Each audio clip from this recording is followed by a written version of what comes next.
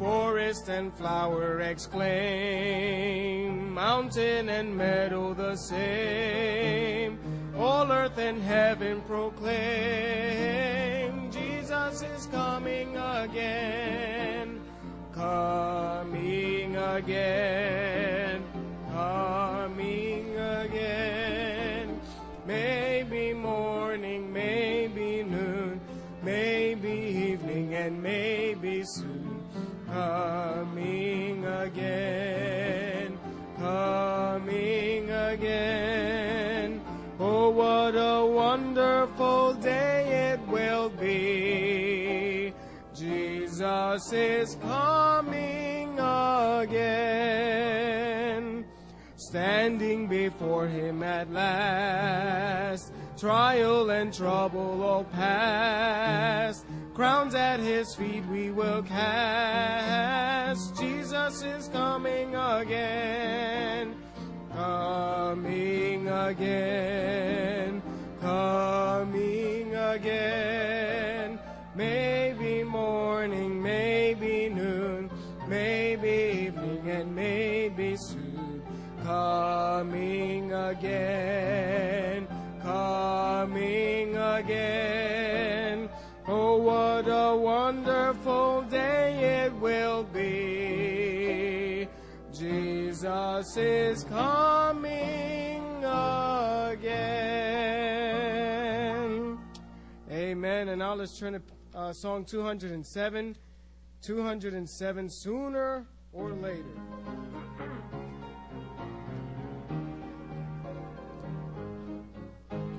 Sooner or later the skies will be bright, tears will be all wiped away. Sooner or later then cometh the light, night will be turned into day. Sooner or later cares will have shown, sunshine and flowers will see. Sooner or later God calleth his own, with him forever to be. Sooner or later our Lord knows the hour, he'll send his beloved Son. Sooner or later in his might and power, our battles all will be won. Sooner or later cares will have flown, sunshine and gladness will see. Sooner or later God calleth his own, with him forever to be.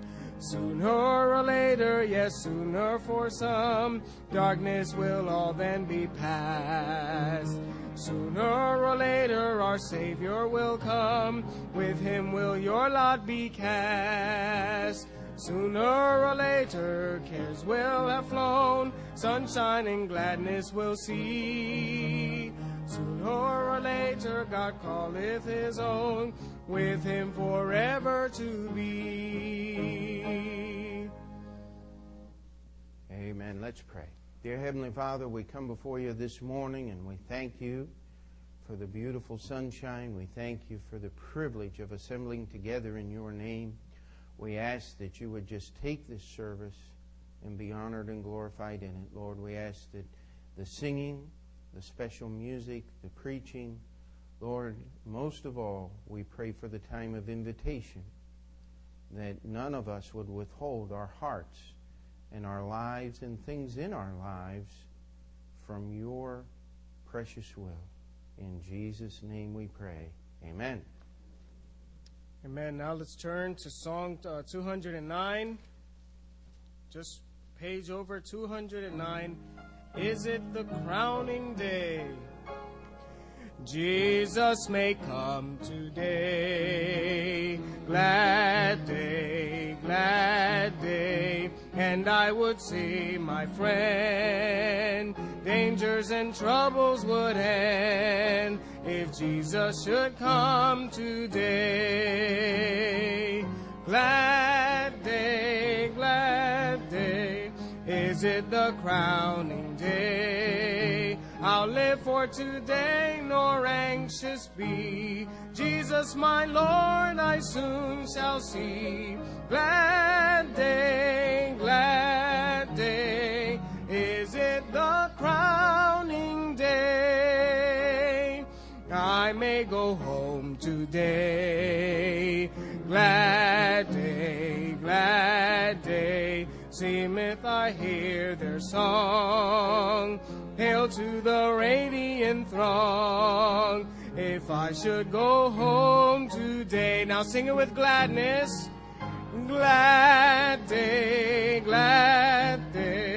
is it the crowning day? I'll live for today, nor anxious be. Jesus, my Lord, I soon shall see. Glad day, is it the crowning day? Why should I anxious be? Glad day, lights appear on the shore. Storms will affright nevermore, for he is at hand today. Glad day, is it the crowning day? I'll live for today, nor anxious be. Jesus, my Lord, I soon shall see. Glad day, is it the crowning day? Faithful I'll be today. Glad day, and I will freely tell why I should love him so well, for he is my all today. Glad day, is it the crowning day? I'll live for today, nor anxious be. Jesus, my Lord, I soon shall see. Glad day, is it the crowning day? Amen. And turn to page 204. 204. Christ returneth. It may be at morn when the day is awaking, when sunlight through darkness and shadow is breaking, that Jesus will come in the fullness of glory to receive from the world his own. Oh Lord Jesus, how long ere we shout the glad song, Christ returneth, hallelujah, hallelujah, amen, hallelujah, amen. It may be at midday, it may be at twilight, it may be perchance that the blackness of midnight will burst into light in the blaze of his glory, when Jesus receives his own. Oh Lord Jesus, how long ere we shout the glad song, Christ returneth, hallelujah, hallelujah, amen, hallelujah, amen. If you're glad that Christ is returning, say amen. Amen. Let's sing these next two verses with joy and gladness in our hearts. And if you haven't gotten it yet, you know, these last few songs we've been singing have been all about the second coming. Amen. It's about Christ returning, and we need to be glad about that. Amen. Because that's one of his promises to us. Now let's sing verse 3. While hosts cry, Hosanna, from heaven descending, with glorified saints and the angels attending, with with grace on his brow like a halo of glory, will Jesus receive his own. O Lord Jesus, how long ere we shout the glad song, Christ returneth, hallelujah, hallelujah, amen, hallelujah, amen. On that fourth, oh joy, oh delight, should we go without dying? No sickness, no sadness, no dread, and no crying. Caught up through the clouds with the Lord into glory, when Jesus receives his own. Oh Lord Jesus, how long ere we shout the glad song, Christ returneth, hallelujah, hallelujah, amen, hallelujah, amen.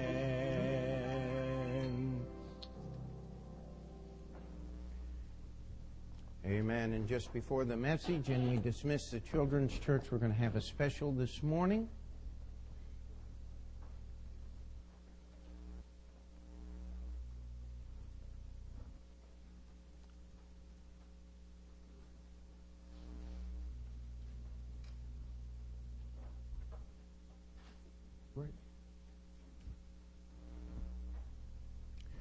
Peter, can you point the words for Brother John there?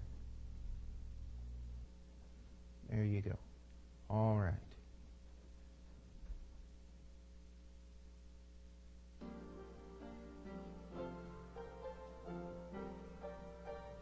Has he what great thing I know, that he loves and serves me so?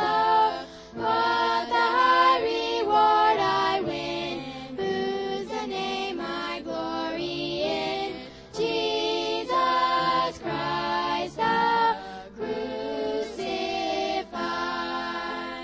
What is faith's foundation strong? What awakes my lips to song?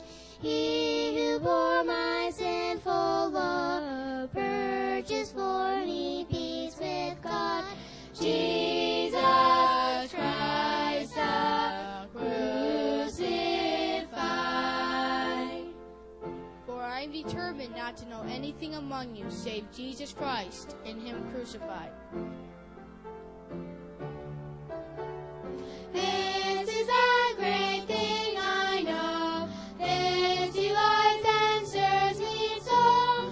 Faith in him who died to save, he who triumphs o'er the grave, Jesus Christ the crucified. This is a great thing I know, Jesus Christ the crucified.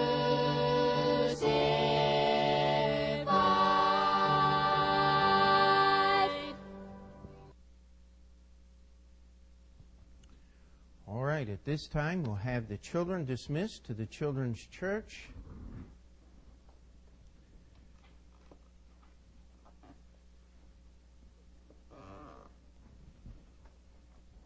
And the rest of us, let's take our Bibles and turn to Titus chapter 2, where we will begin our journey through the Scripture this morning.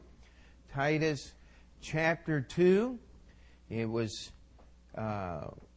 said that the primary doctrine of the Old Testament is the coming of Messiah. And as we look at all of the events and the prophecies that were about Jesus' birth and his life here on earth. In fact, on Thursday nights, we have just begun a series in our weekly Bible study on the prophecies of Jesus' first coming. And when we move into the New Testament, the primary doctrine that we find through the New Testament over and over again is that Jesus is coming again. Amen? And one of the problems that many theologians have had over the years is the fact that in the Old Testament there are prophecies. We hear the stories of the lion lying down beside the lamb and the little child being able to play at the den or the hole of the poisonous snake, and there's no problems, and everything is wonderful. And man has been trying to create paradise on earth ever since there was a man on earth to try. They thought that by eating of the fruit of the tree of the knowledge of good and evil, they would become as gods. And they fell into sin and bondage. They figured if they built a tower that reached unto heaven, they could replace God. And they built the tower that we call today the Tower of Babel, because all it brought was confusion and division. We had moved to New York City to start this church, and I was down at a Staples in Long Island City working on trying to get some tracts printed. It was long before we had a printing press or access to any of those things, and so we were just running some things off at the copy center there, and I was behind a man in line, and when he saw my work that it said church on it, he said, "I'm from Roosevelt Island. We're building Utopia on Roosevelt Island." And I said, "Good luck." I said, I don't think you're going to get there, because you need something that we do not have as human beings. Only God can work and build this society that man has always hoped. And Jesus left us a promise. He said, "I'm going into heaven, and I'm coming back." In fact, let's just take a few minutes. Keep your Bible finger there in Titus chapter 2.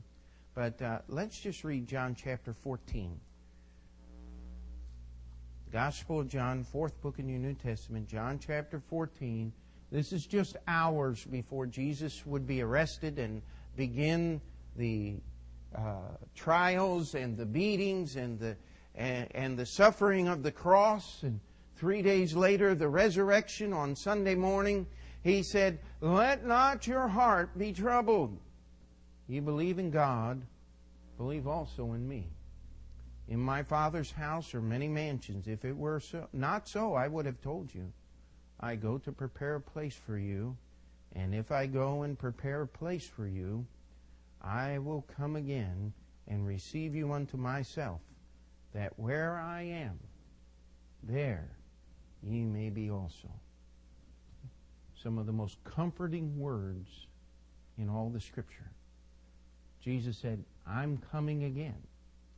I'm going to take you to be with me where I live in my Father's house."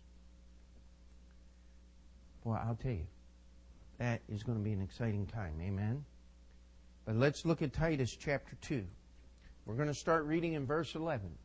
It says, "For the grace of God that bringeth salvation hath appeared to all men, teaching us that denying ungodliness and worldly lust, we should live soberly and righteously and godly in this present world, looking for that blessed hope and glorious appearing of the great God and our Savior Jesus Christ, who gave himself for us that he might redeem us from all iniquity and purify unto himself a peculiar people zealous of good works. These things speak and exhort and rebuke with all authority. Let no man despise thee." Titus was a young preacher. He was being trained by Paul, and Paul had left him in a place and trying to help him. And Titus was there finishing work that Paul could not do there. And he said, now listen, these are some of the things that you have to understand. He says, the grace of God that bringeth salvation hath appeared to all men. You remember before you were saved? You sinned. And you felt dirty when you sinned. Anybody remember that? Sin, it's not just a guilty conscience. It is the grace of God that God wants to use to bring you to salvation. Have you ever met anybody that said, man, everything's going perfect, I don't need God, I don't need this, I don't need that, I've got it all together? You cannot win a person to the Lord or help a person come to the Lord unless they want to go there, amen?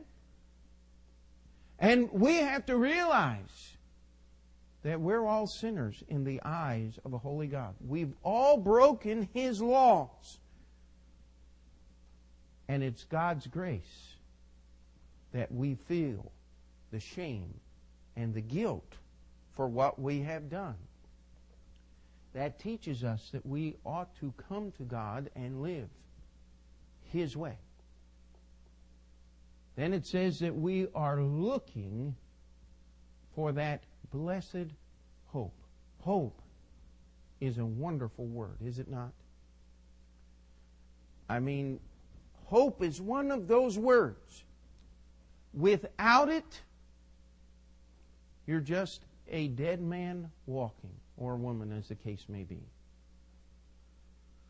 Without hope, what is there to make life worth living?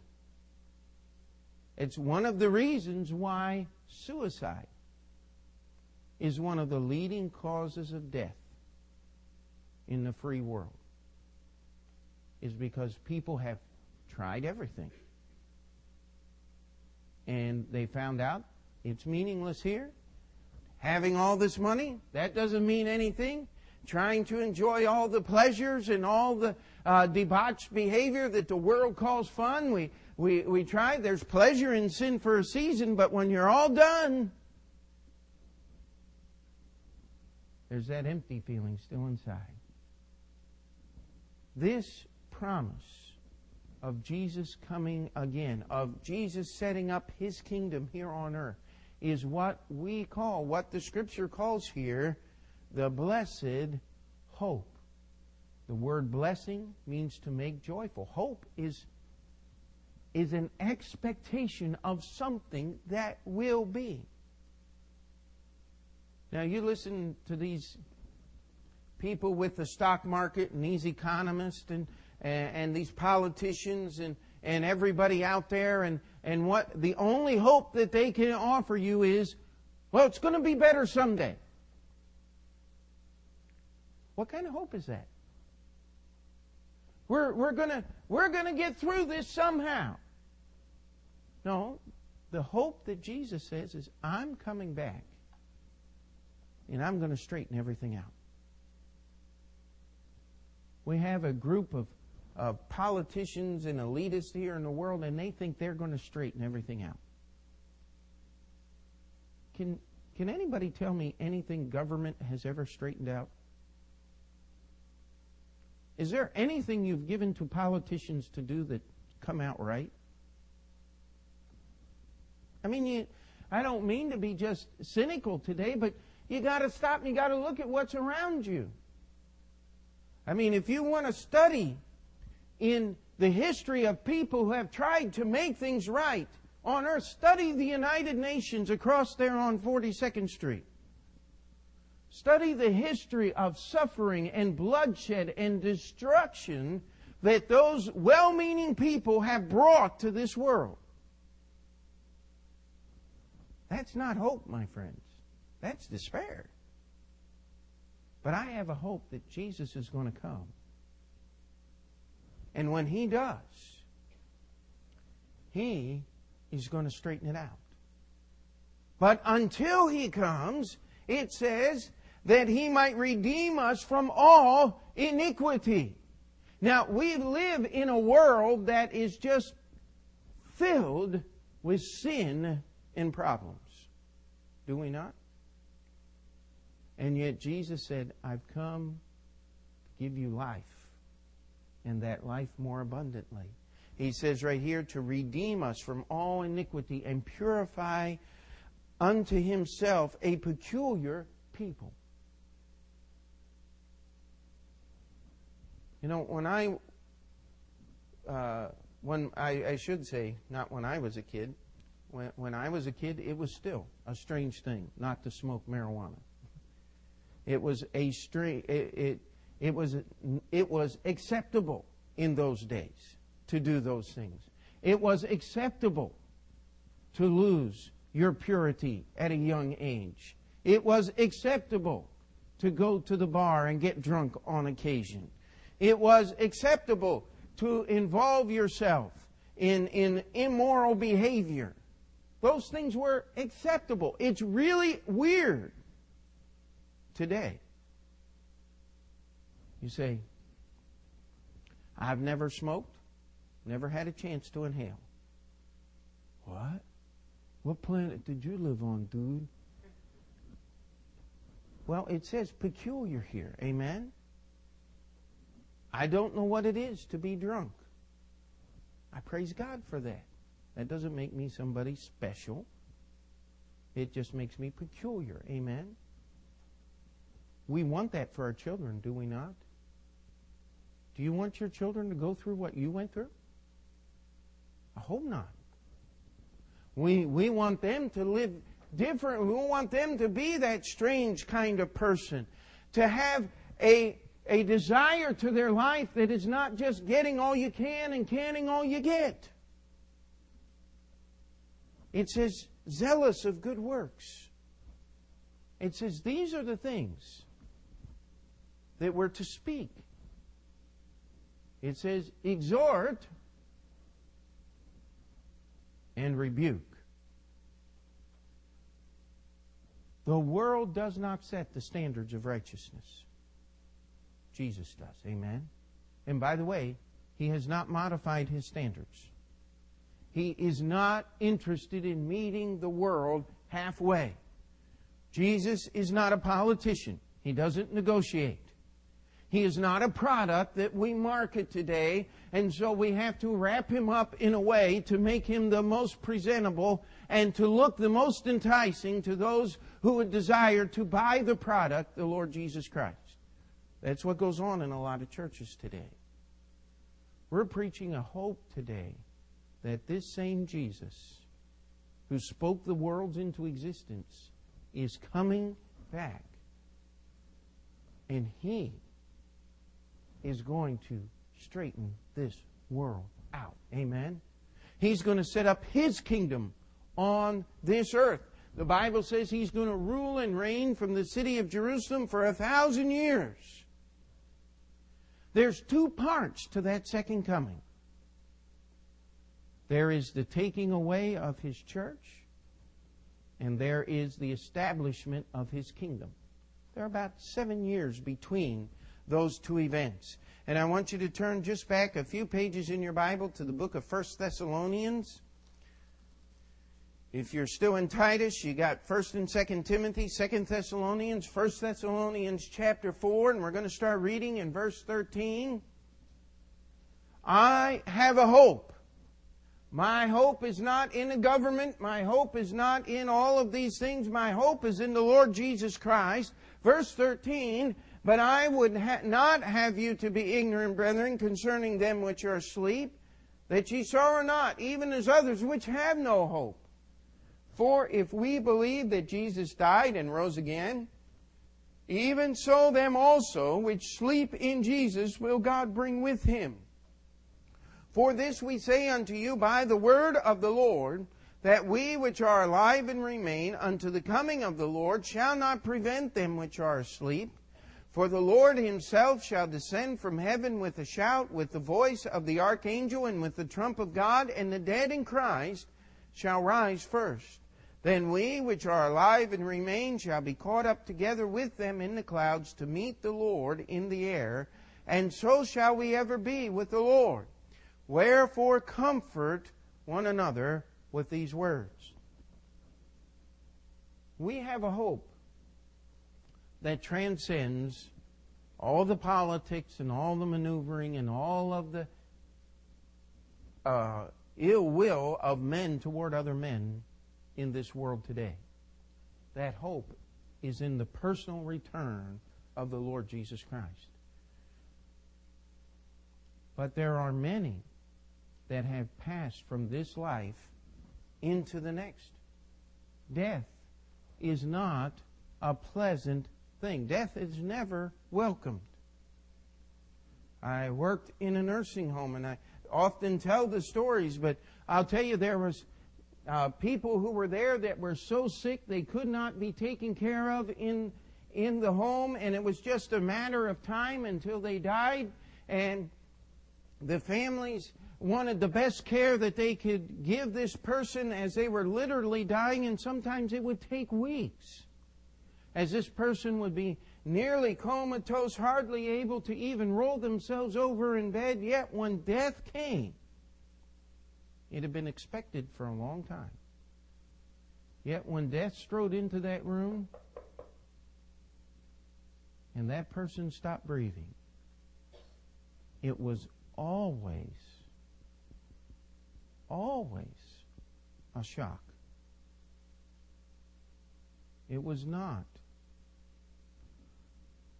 well, we're glad this happened. You know, death is one of those things. Even Christians, we do not like death. We like life. Amen? And we understand that walking through that door of death is the key to life, but death is never welcome. When I preach a funeral, I often come to this passage right here, if the person was saved. Because it says, we're going to meet again. Amen? Paul used the word we. He expected to be alive when Jesus came back. Now, Paul's been dead for a long, long time.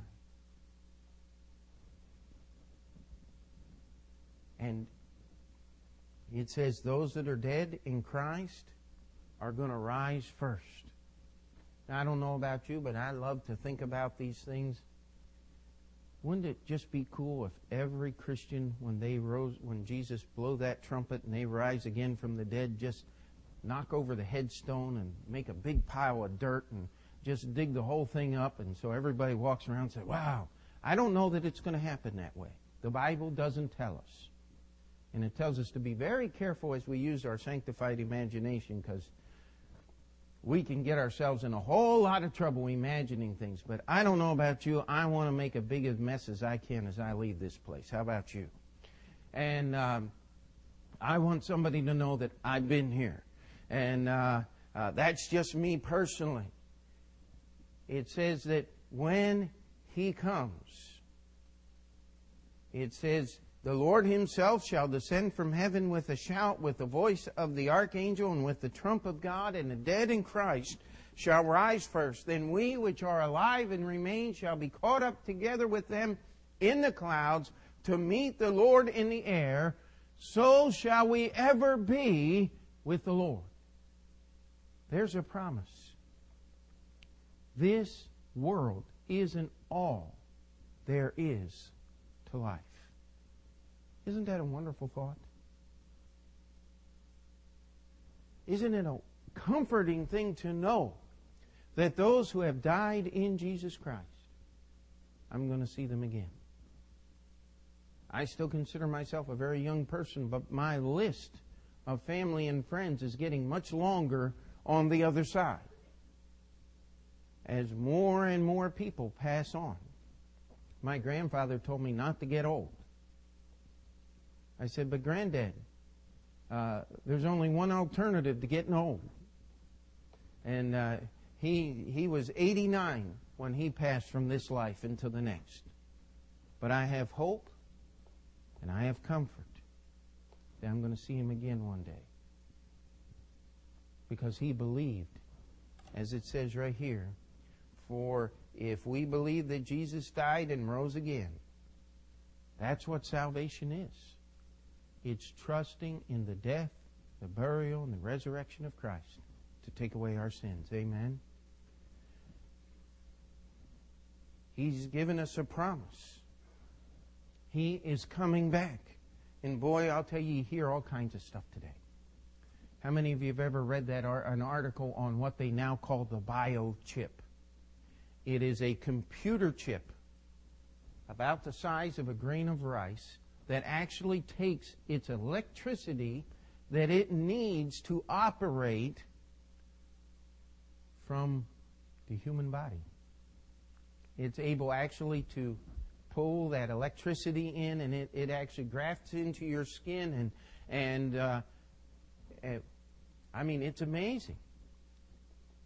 You can get your cat injected with a computer chip, and then when little Tabby runs away, you can call a certain number, and they'll put a tracer on little Tabby, and they'll find out that he snuck under the fence and down through the sewer pipe to get to the neighbor's cat.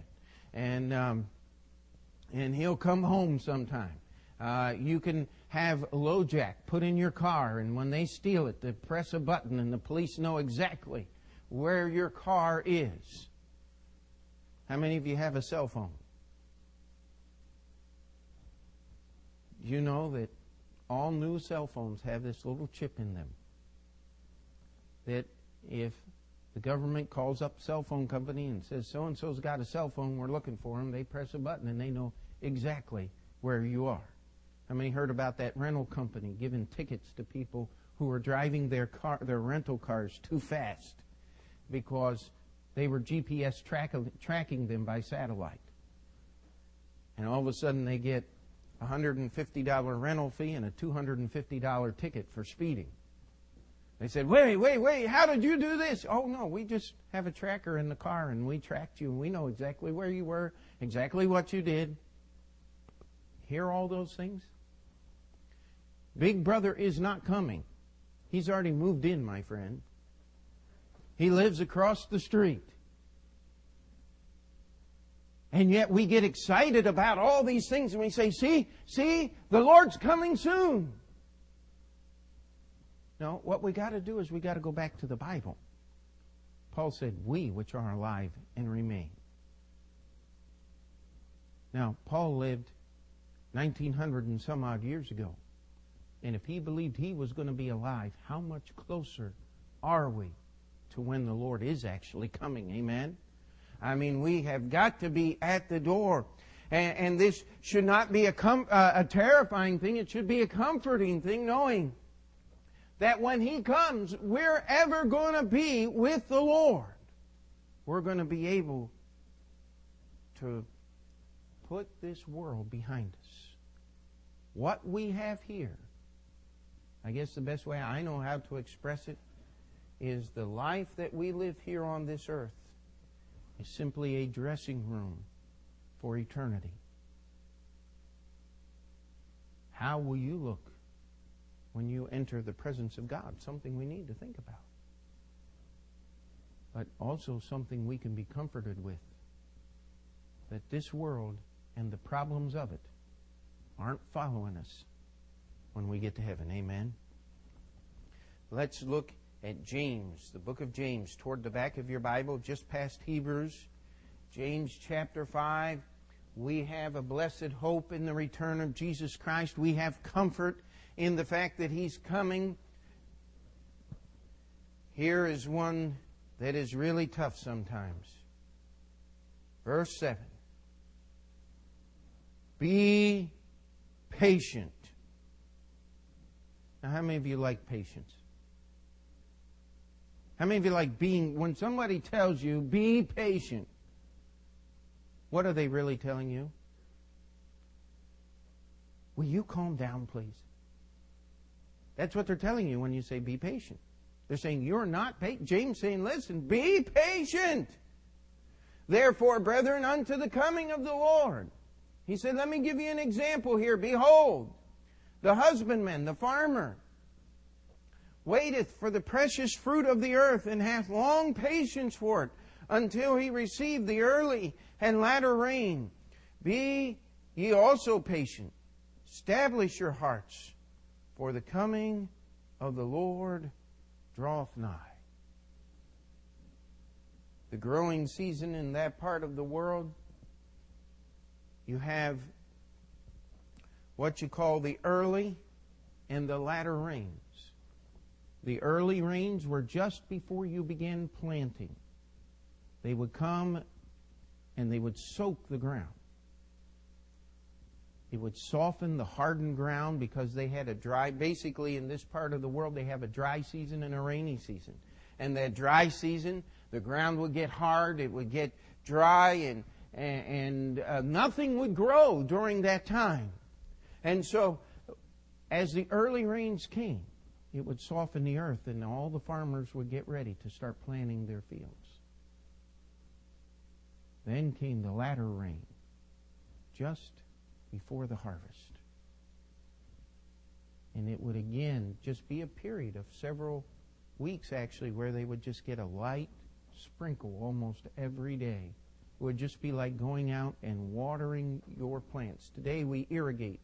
And we pump the water in and all of those things. They didn't have that equipment in those days, and if God did not send those latter rains, the harvest would not be what it ought to be.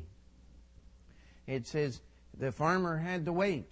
He had to weed the garden. He had to take care of the crops. He had to keep the birds away. He had to watch them grow. How many of you have ever planted like corn or tomatoes or potatoes or anything where you actually planted it and had to wait the whole way until it grew and then you got to eat it? Anybody else ever done that?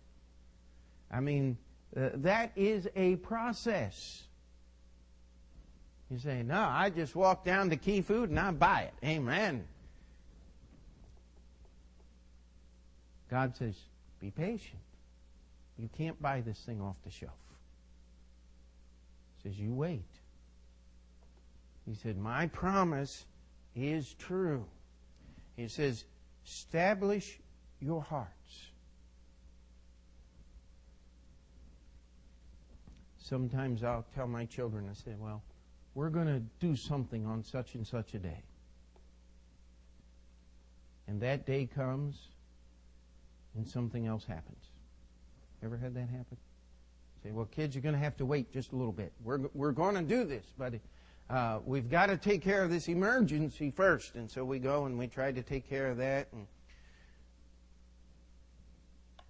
pretty soon it's, okay, Dad, we're not going. What can we do instead of that? I said, wait a minute. I'm not done yet.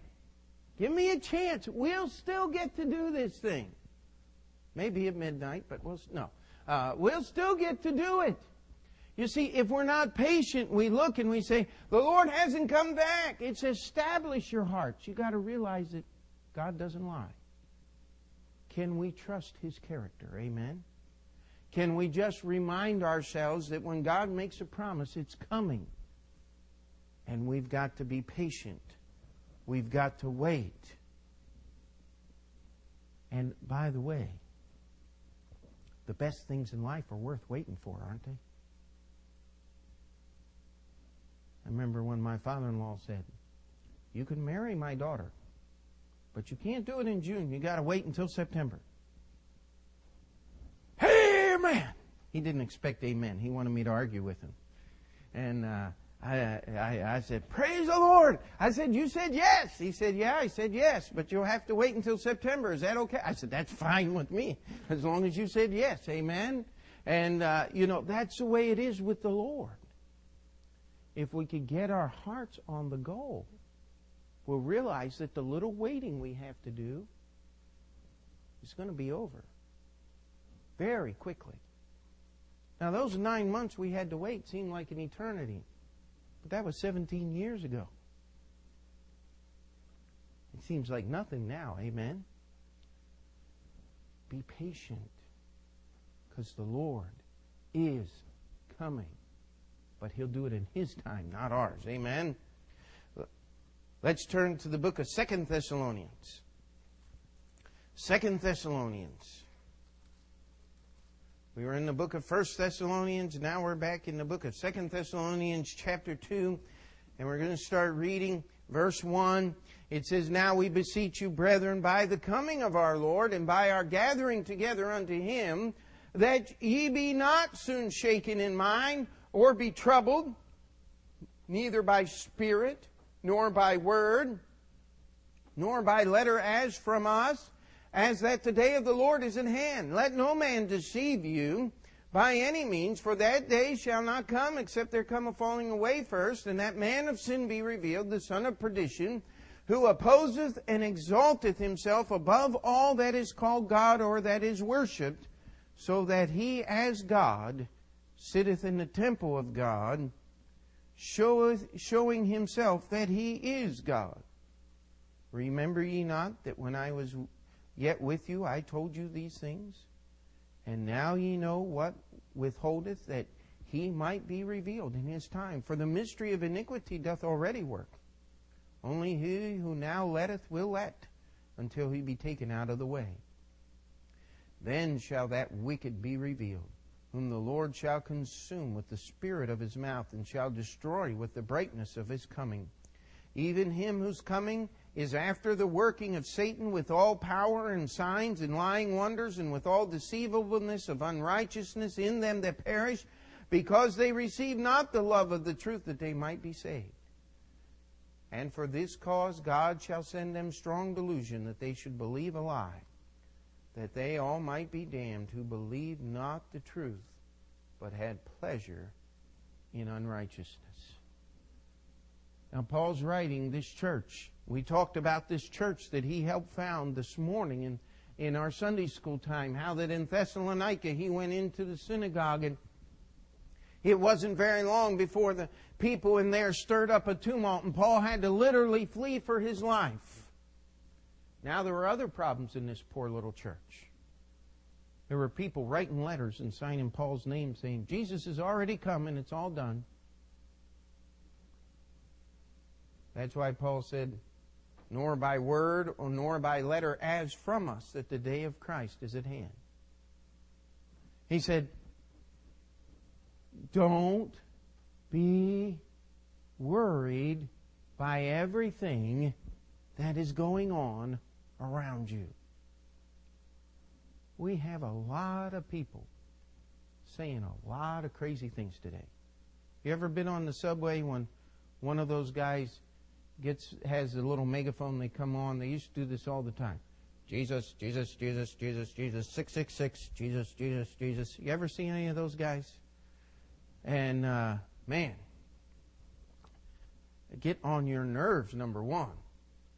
Just let me sit on the subway. It's bad enough to have to sit on the subway, amen? Let alone put up with this little guy running around saying something he has no clue as to what he's saying.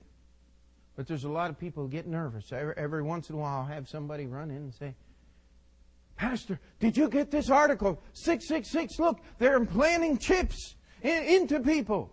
That's not the mark of the beast, my friend.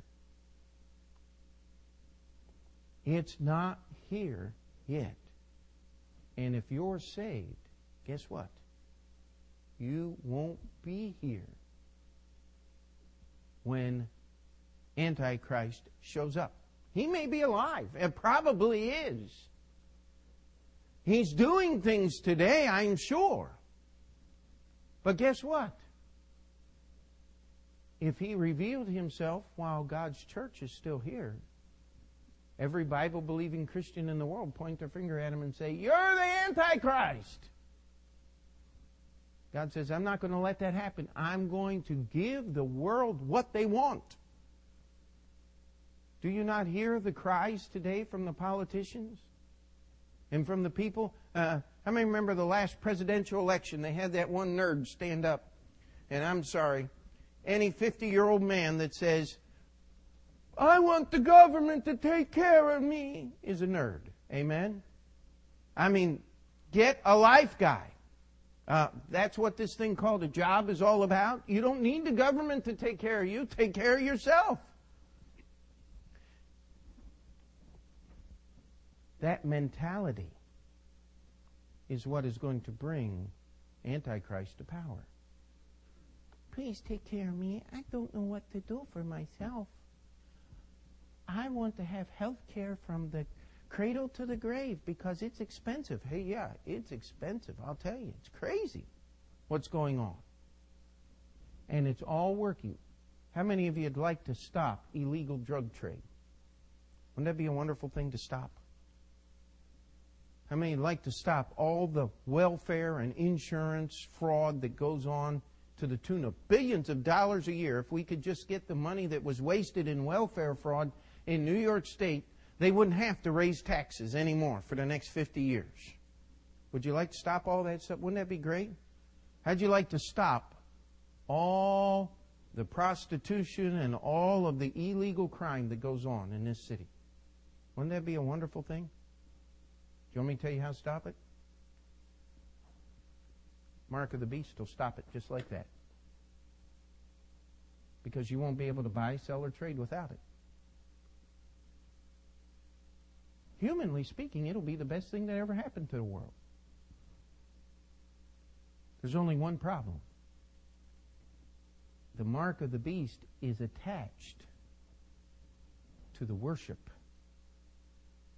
of the man who's running the government. And if you worship anyone or anything other than the God of this book called the Bible, there's no hope. But what's going to take the world and make them worship this man? It's the fact that he's going to solve or promise to solve all their problems. That's why it talks about this falling away first. Now, people read that and they say, well, Pastor, falling away, that's a negative thing. And I can see the falling away as so many Christians are falling away from the truth. Well, I have a little different way of looking at this. There's going to be a trumpet sound, and the church is going to fall away from this earth. Amen? And once that happens, the man of sin is going to be revealed. So don't worry about who the Antichrist is. Get saved, and you'll never see him. Amen? Realize that men are going to wax worse and worse, deceiving and being deceived. But I've got a blessed hope. I've got comfort. I've got a reason to be patient. And I'm just going to keep on doing what's right, believing this old book called the Bible, and trusting what it says, because I'm getting out of here before he shows up. And it ought to put just a little fear in our hearts, because this passage clearly and bluntly says, verse 10, and with all deceivableness of unrighteousness in them that perish, because they receive not the love of the truth, that they might be saved.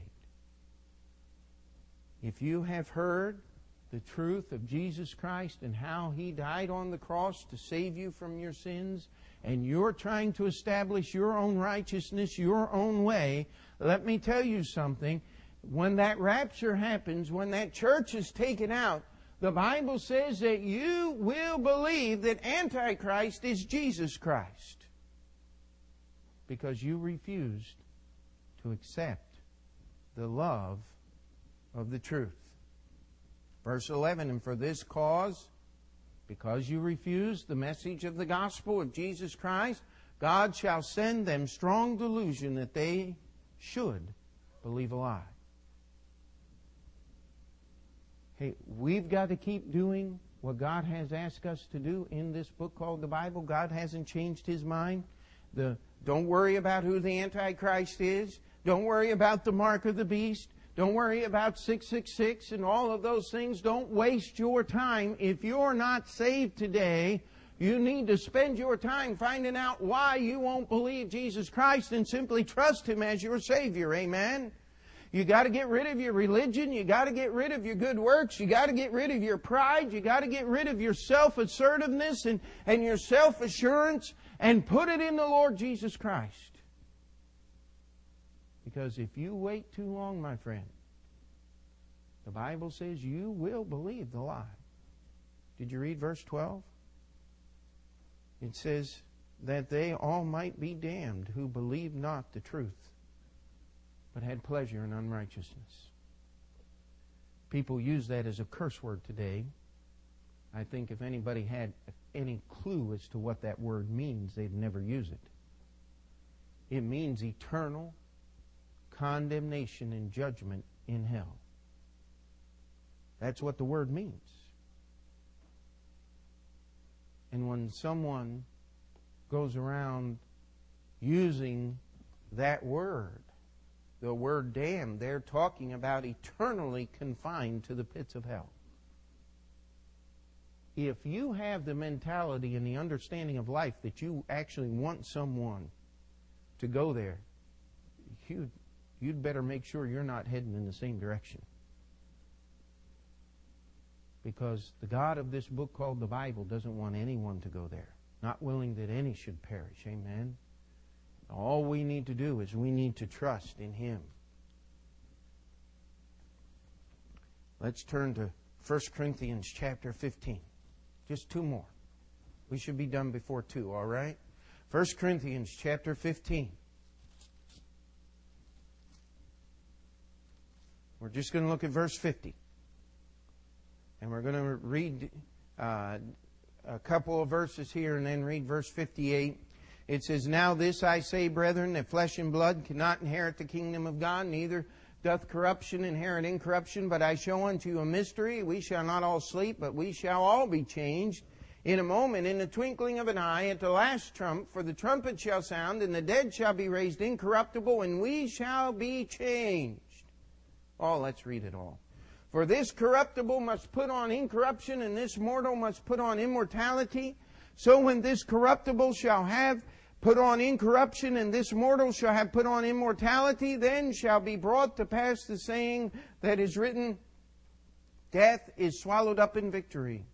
O death, where is thy sting? O grave, where is thy victory? The sting of death is sin, and the strength of sin is the law. But thanks be unto God, which giveth us the victory through our Lord Jesus Christ." The verse we memorized this year when in our labors together with God, verse 58. "Therefore, my beloved brethren, be ye" what? "Steadfast, unmovable, always abounding in the work of the Lord, for as much as ye know that your labor is not in vain in the Lord." Why a lot of people quit? They just get discouraged. Why do they get discouraged? Because they forget who God is. They forget what's going on. They get their eyes off the goal. They put their eyes on all these other things. It says, Jesus is coming back. That's my reason to be steadfast. Unmovable. You know, I don't want to change what's in this book so it would be more pleasant for people to listen to. Because these are not my words. I don't have the right to change them. These are God's words, and He puts them right where we need to be. Matthew chapter 24. And we'll be done. Matthew chapter 24. Verse 42. Verse 42. "Watch therefore, for ye know not what hour your Lord doth come. But know this, that if the good man of the house had known in what watch the thief would come, he would have watched and not have suffered his house to be broken up. Therefore be ye also ready, for in such an hour as ye think not, the Son of Man cometh. Who then is a faithful and wise servant, whom his Lord hath made ruler over his household, to give them meat in due season? Blessed is that servant whom his Lord, when he cometh, shall find so doing. Verily I say unto you, that he shall make him ruler over all his goods. And if that evil servant shall say in his heart, My Lord delayeth his coming, and shall begin to smite his fellow servants, and eat and drink with the drunken, the Lord of that servant shall come in a day when he looketh not for him, and in an hour that he is not aware of, and shall cut him asunder, and appoint him his portion with the hypocrites. There shall be weeping and gnashing of teeth." There's a lot of people along for the ride. The Bible says we need to be watching because we do not know when He comes. We need to be ready. We need to be prepared that when the Lord comes, we'll be ready to receive Him. You say, how can I be prepared?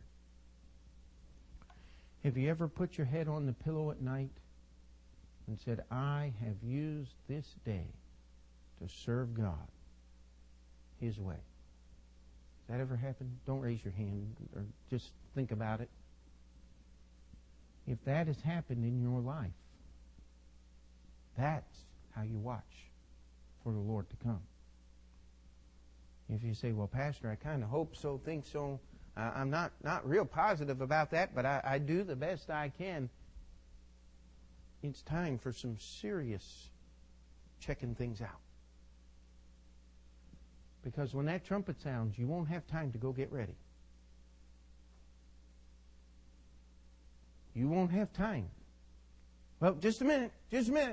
I want to run past the church. Well, if it's a Bible-believing church, nobody's going to be there. Amen? They're all going too. Everything that we have on this earth is going to be left behind. What we need to do is we need to be ready. Can I interject a word into this one? Intensity. We like intensity, don't we? You ever been to a Yankees game? Everybody sits there and goes, is that what happens in a Yankees game?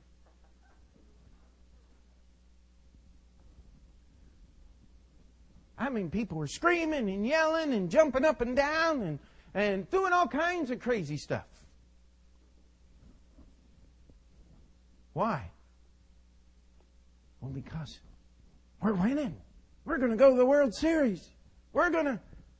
That's a little bit of intensity, isn't it? Till the playoffs. Oops, excuse me. It's not quite so intense anymore, is it? Because nothing's going on.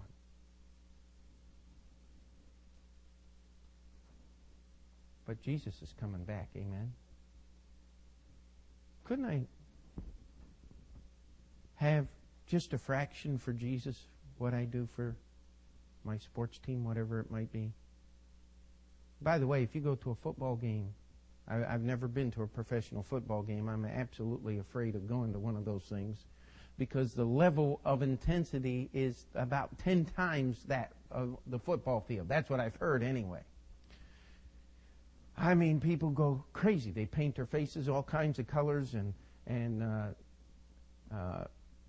sitting in a stand in 20-degree weather with a minus 30 wind chill, watching these guys chase this little pointy end ball across the field, that just has never interested me for some strange reason. Now, if it does you, that's fine. I'm not condemning. Like your team. Support them, whatever. But could we have a little bit of intensity for the Lord Jesus Christ? Because we don't know when He's coming back.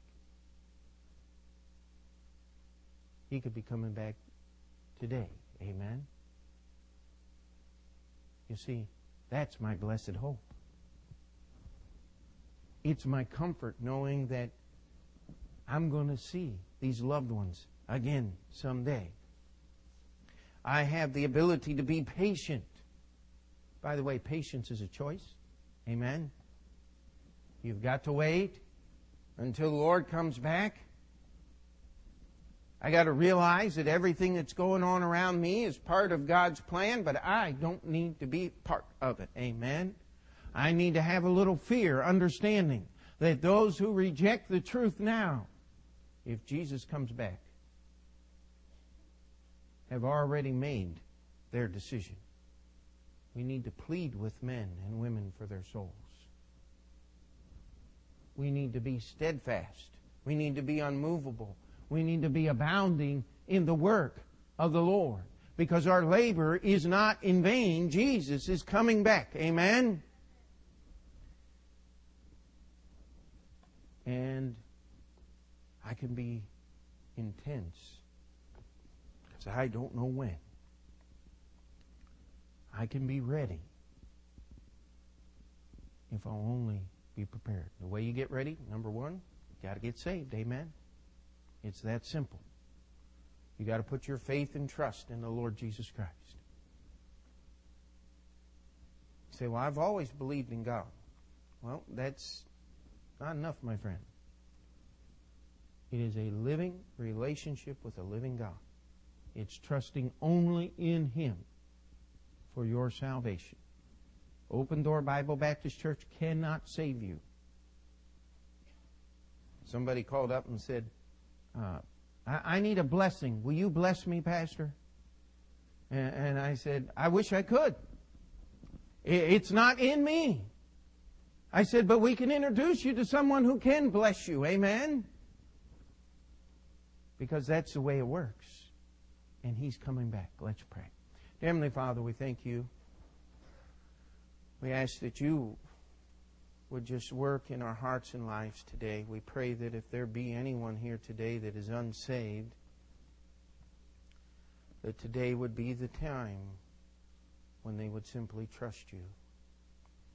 Lord, we pray for those that have been saved, that we would not allow ourselves to become weary in well-doing or any of these other things, but we would have hope and comfort and patience and steadfastness and fear. And Lord, we would be willing to be intense day by day, waiting for Your coming. We ask You to do Your work during this time of invitation. In Jesus' name we pray. Amen. Let's stand together. And this morning, we'll just have a verse or two of a hymn, Only Trust Him. That is the way that you get saved. That is the way that you serve the Lord. If you need to come and pray, now is the time. If you're here today and you're not saved, just look up as you come and I'll get my attention and we'll have somebody take the Bible and take you to a private place and show you how you can know your sins are forgiven and heaven's your home. As we sing, will you come? Come, every soul by sin oppressed, there's mercy with the Lord, and He will surely give you rest by trusting in His word. Only trust Him, only trust Him, only trust Him now. He will save you, He will save you, He will save you now. We'll just have the piano continue to play. Let's bow our heads where we are. And if you need to come, now is the time to step out. Others are here, they're praying.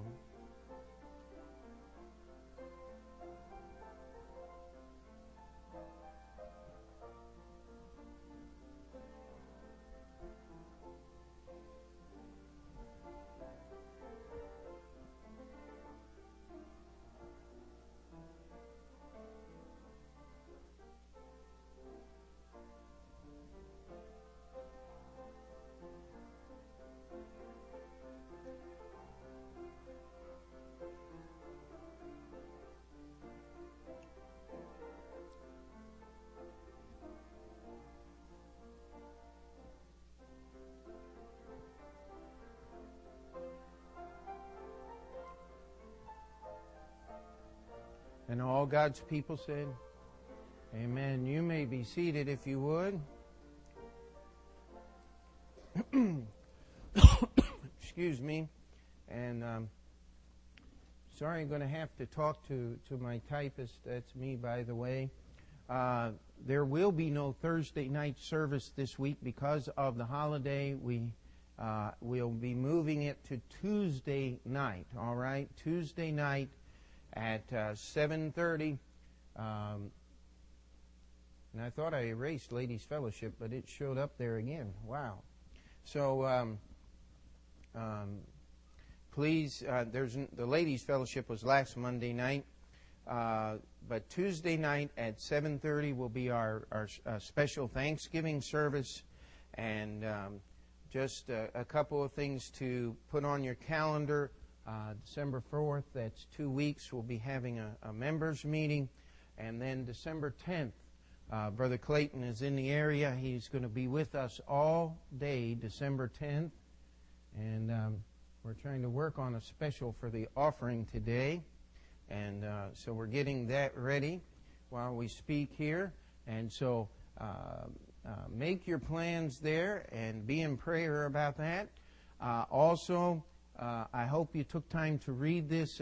This is the second week. We have the packages ready to go over here. 40 bags for the Marine Corps unit in Afghanistan. 25 bags for an Army unit in Iraq. And the only thing we are missing, we're going to try to do two things here. One is immediately after the offering, we're going to be singing our benediction. And what we'd like everyone to do is, as soon as we're finished singing the song, we want you all to come up here and stand in the front. We're going to take a picture and just going to print those on the inkjet printer and cut them up and send a little picture of our church in every bag to the military men. We talked about this before, but just a little letter inviting them, if they're ever coming through New York City, stop for a service. We'll at least get them a meal and be friendly to them. It'd be wonderful to meet some of these guys, amen. And so, but the thing we need is we do not have enough notes to fill the bag. What we'd like to do, just a little short handwritten note.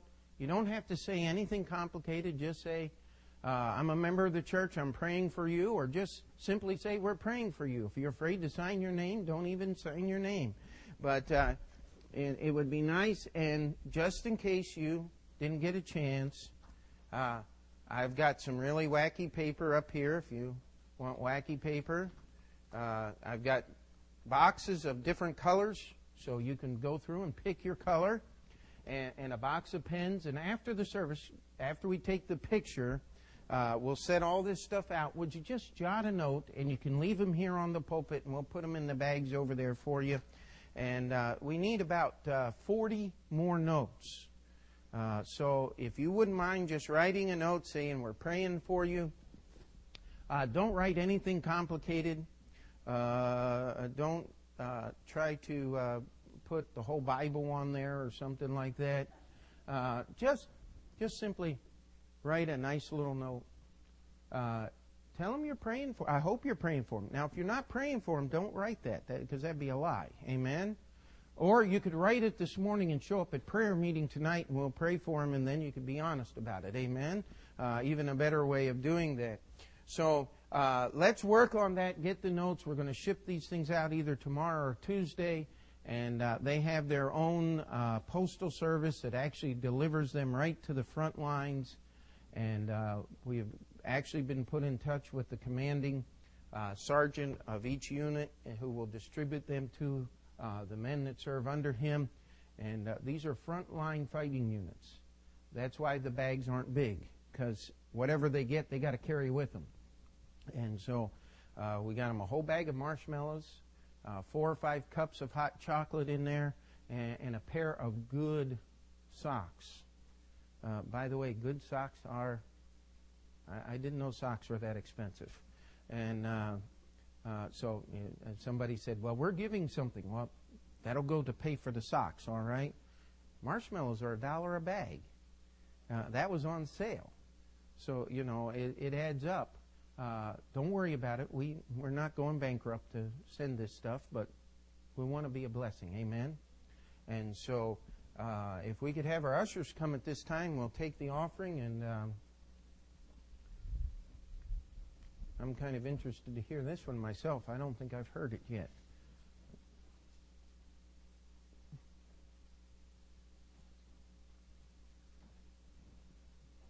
Okay, there we go.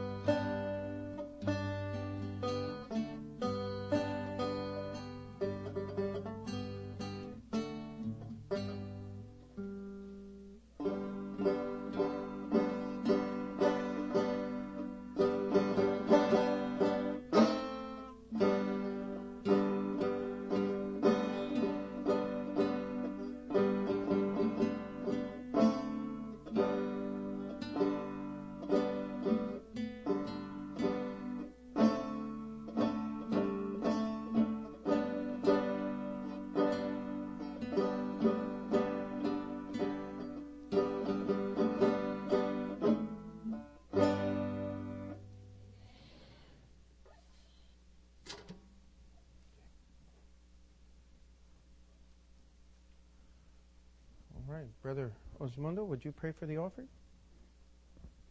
Most gracious and heavenly Father, thank you for this day, this beautiful day. Thank you for the visitors that we are here. Your word that enlightens our life and gives strong and strength to everyone of us. Thank you for using our servants to give your word and for everything that we have, strength, good health. We praise you, God. And also now, our tithe and offering receive that it may be used for your gospel, for the further of your word. And thank you for everything, and also thank you that we now all faith. In Jesus' name we thank you, Jesus Christ, our Lord. Amen. All right, don't forget, as soon as we sing the song, we'll get the kids out of the nursery and everything, and just come up here, take a picture, stand with me if you would. 705, if you need the words. Take the name of Jesus with you, child of sorrow and of woe. It will joy and comfort give you. Take it, then where'er you go. Precious name, oh how sweet, hope of earth and joy of heaven. Precious name, oh how sweet, hope of earth and joy of heaven. Thank you for being with us this morning.